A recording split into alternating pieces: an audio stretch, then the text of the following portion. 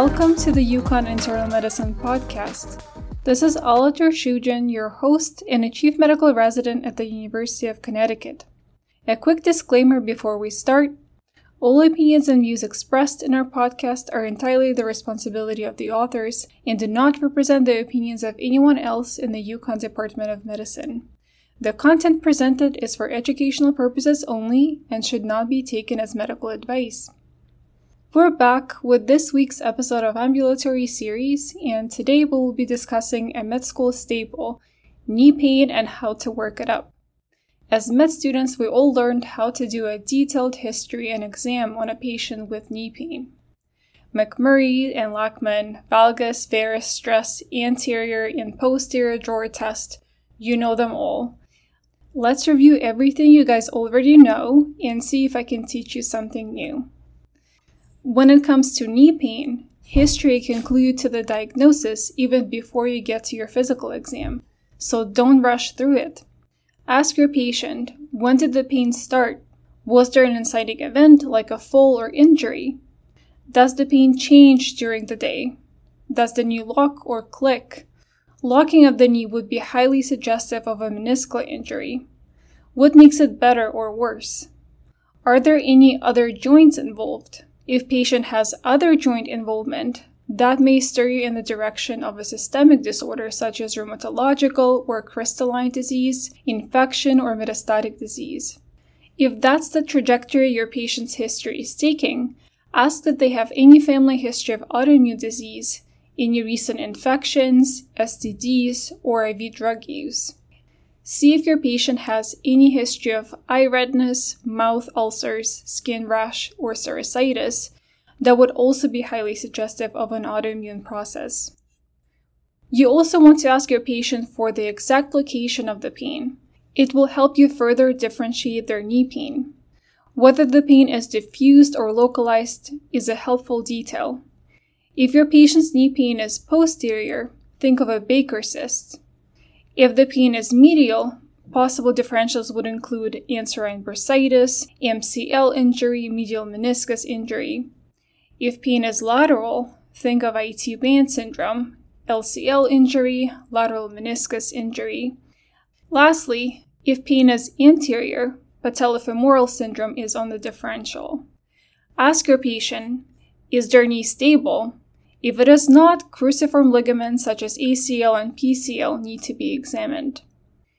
Another important question to ask would be whether they were recently on any antibiotics. As we all know, fluoroquinolones have a reputation for causing tendon ruptures. Ask your patient if they noticed any swelling or redness around their knee.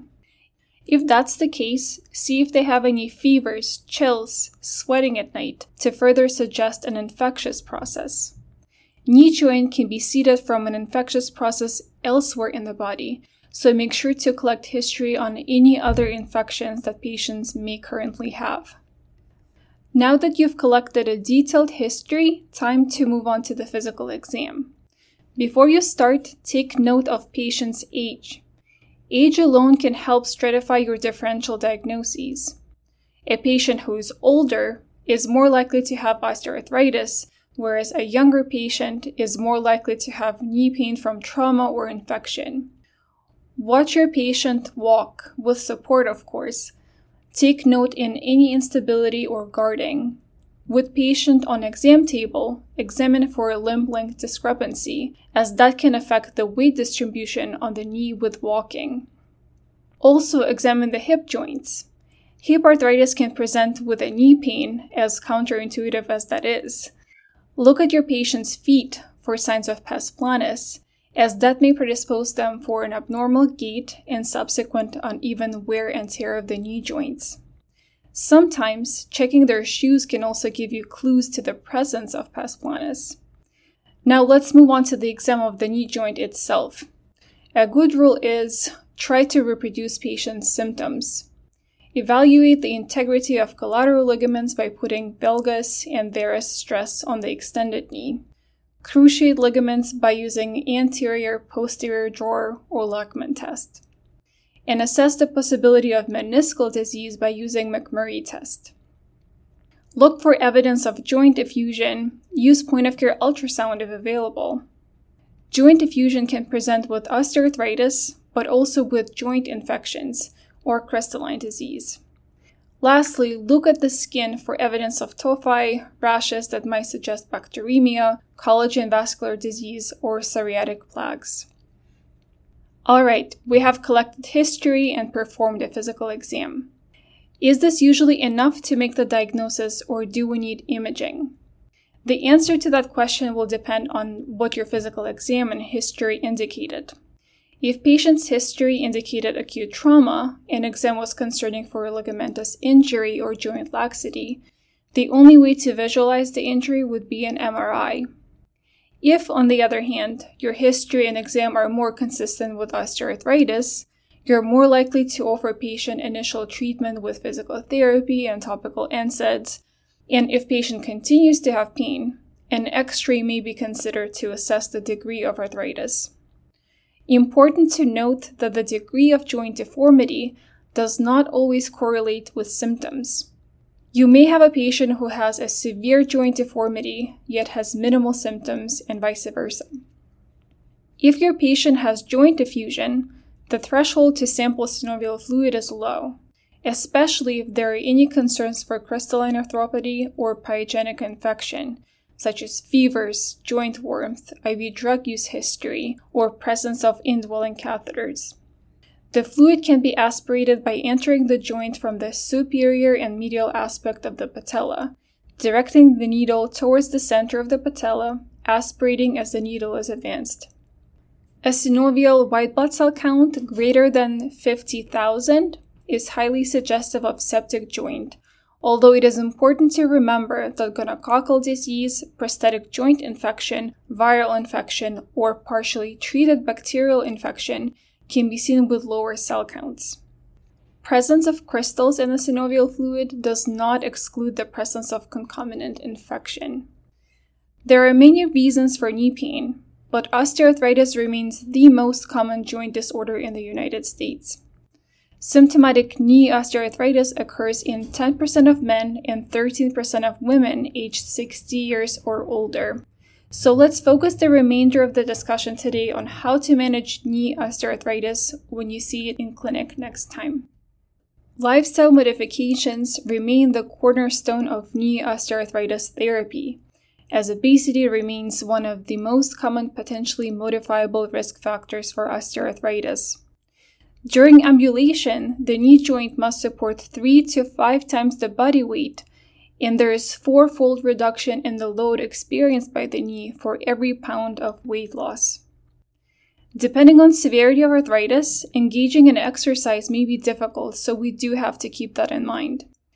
Another way to offload the joint stress is comfortable shoe wear, orthotics, or a knee brace. Physical therapy is another important treatment option.